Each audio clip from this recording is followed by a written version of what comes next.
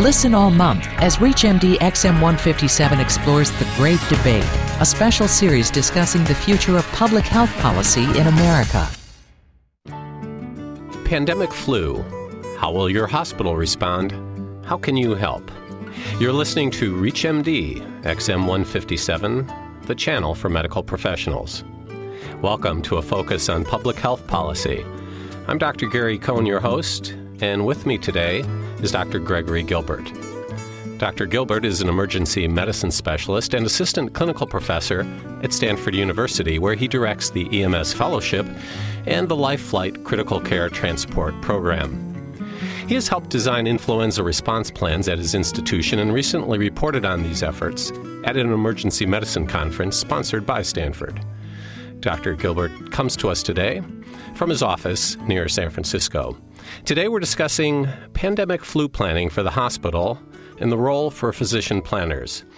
Welcome, Greg. Thanks for being with us today. We appreciate your time.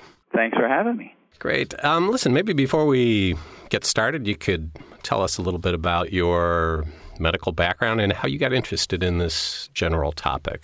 Well, so I started basically in Brooklyn, New York, where I went to medical school and did some ride-alongs and did some pre-hospital care at that point.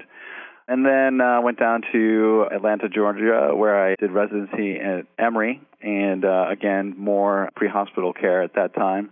And then I moved out here to Stanford, where they put me in charge of Life Flight, and I was the EMS liaison, and so it just seemed like a good fit when it came to pandemic flu planning for me to work on the pre-triage / pre-hospital aspect of pandemic flu. Seems like a good fit for you. Well, let's talk a little bit about the lay of the land here. Let's talk maybe before our current times. There's been a lot of talk in the lay press and the medical literature about the possibilities of a new pandemic flu. And would you say that planning has been extensive? Has it been kind of pro forma? What's the lay of the land here now in terms of what hospitals have done from your vantage point? From my vantage point, I think that it's certainly the hot topic that is the up-and-coming one, and lots of hospitals are in the process of getting together and forming flu plans. I remember being at a national conference for EMS and discussing with some of the other EMS people there just the idea of getting ready to prepare for pandemic flu. What I found is that at the first meeting, generally we talk about, is it ever really going to come and why are we bothering working on this if, we're only in phase 3, which is pretty funny, you can imagine. But once you get by that first meeting, then most people finally get the idea that, oh, yeah, we're just planning just in case. Kind of like the World Trade Centers when they were bombed. No one really thought that was ever going to happen. And then, with no planning, it makes it much more difficult. Is there a sense of urgency in planning efforts from what you've seen or what you've heard from your colleagues? Or does this fit in the mold of other things that we don't really think are going to happen right away? Well, I think the sense of urgency comes from the fact that there's this new avian flu, the H5N1, that's out there. And, for a long time, there's, just your garden variety flu that's going around. And so people don't really worry that much about it. But now that there's this H5N1 that no one's ever been exposed to, and there's occasional transmission to humans, it really it's just a matter of time before it's going to be the next pandemic, or, it makes it really hot on the radar, if you will. When you're in a planning meeting for a hospital thinking about pandemic flu planning, is it just docs that are there? Is it mostly docs? Is it mostly not docs? Tell us what that might look like, a planning meeting like that. So for our first meeting that I had, where I was the one going, why are we planning about this, was just docs. There was 5 ER doctors, and we were sitting around talking about how we want to divide up the plan for pandemic flu. At the second meeting, after we got out of just the emergency department aspect, we included ICU doctors, RNs, and hospital administrators. Is it your sense that the docs kind of run the show and the others are in for the ride, or does hospital administration take the lead in these situations? In our situation, it was the docs that took the lead. Eric Weiss is our disaster planner, so that would probably be the reason that he was one of the main thrusts, if you will. Your situation is at Stanford, obviously different than maybe a smaller community hospital. What would you suggest to our physician practitioners out there who think that their hospital needs to get a little more involved in this activity? How would you go about that? Well, I've had a few people since the publication contact me. Usually it's RNs, although sometimes it's MDs, and they're just getting started. They're wondering about the drive-through plan and how to get started. And so usually you want to have a good core group of people and a complement. So depending on what sort of situation you're in, so if you're just a clinic or something like that wants to be prepared for pandemic flu, you're going to need a doctor that's going to be helping out and probably an RN. Whereas if you're a hospital with ICU capabilities, you're going to want to have the intensive care unit there because they're going to be having to manage ICU beds. If you are just joining us, you're listening to Focus on Public Health Policy on ReachMD XM157, the channel for medical professionals.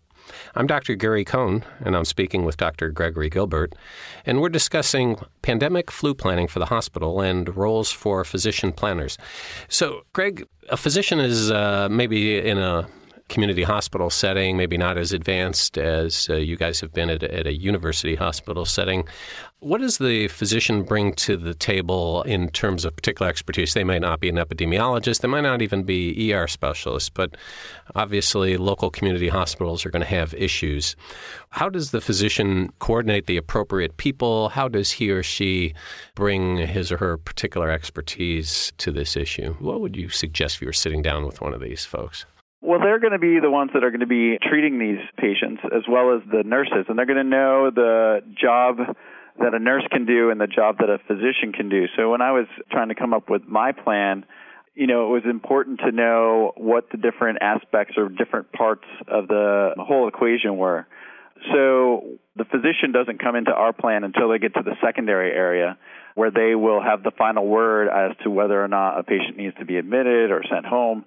But their clinical judgment and just gestalt about a patient is just invaluable in the whole flu planning idea. Well, before we get into the specifics of your particular idea of pre-triage and drive-through triage, before we get into that, let me ask you this. Some hospitals have what they would call emergency planning or casualty planning. Certainly many of us went through this with the SARS issue and now thinking about some things with MRSA bacteria. Is there anything qualitatively different about planning for pandemic flu versus some of these other plans that might already exist? I think that they're relatively similar, although we do have a separate flu plan in addition to our disaster plans. Generally speaking, if you had a respiratory isolation plan, it would probably work for your pandemic flu plan. Do you think that we learned anything? You've probably either as a medical guy or a history buff, learned a little bit about what went on in 1918 with the great influenza then. Are there any lessons from there that we should be thinking about in planning today? Well, in 1918, obviously, the hospitals were overrun. What we really saw in 1918 was something that you don't usually see with influenza. With normal pandemic influenza and just influenza in general, it's usually the extremes of age that were affected, so the pediatrics and the geriatric patients.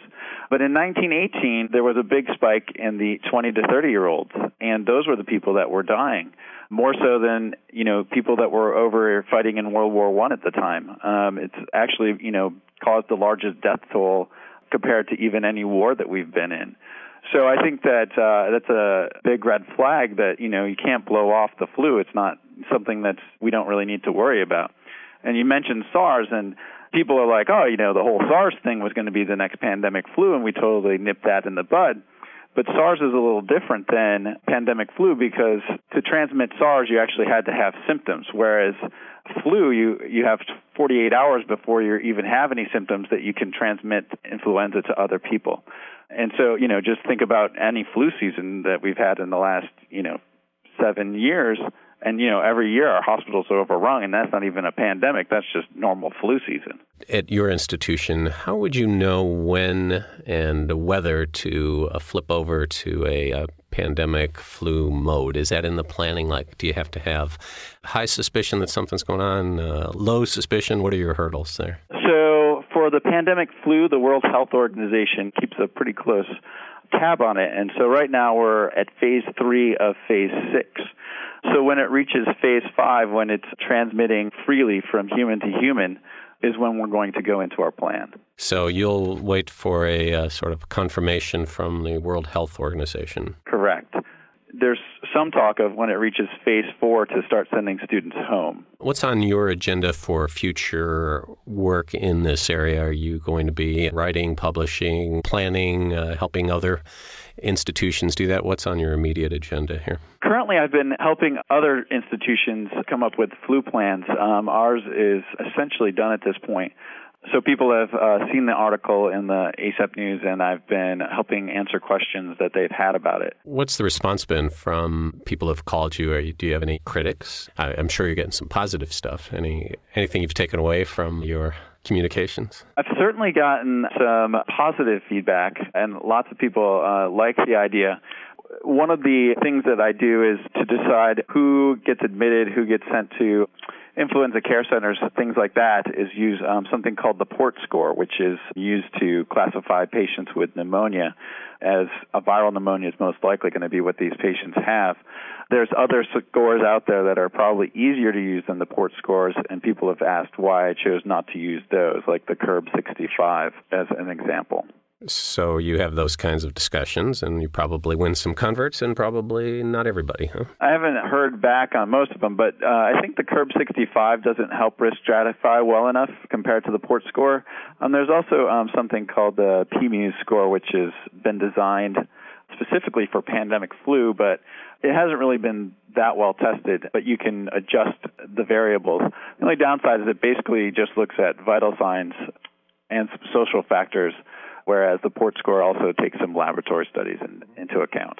Have you had any inquiries or work from overseas? I have not had any inquiries from overseas. Most of these have been from the East Coast. Uh-huh. Well, must be they're all set, I guess, outside the United States, so we better get to it. That's right. That or they just don't get the ACEP News. Yeah, that could be. Well, I want to thank Dr. Gregory Gilbert, who's been our guest. We've been discussing pandemic flu planning for the hospital and the role for physician planners. I'm Dr. Gary Cohn, and you've been listening to a focus on public health policy on ReachMD XM157, the channel for medical professionals. We welcome your comments and questions at reachmd.com, which now features on-demand podcasts of our entire library. Thanks for listening. Thank you for listening to ReachMD XM157 and The Great Debate, a month-long special series and discussion on the future of public health policy in America.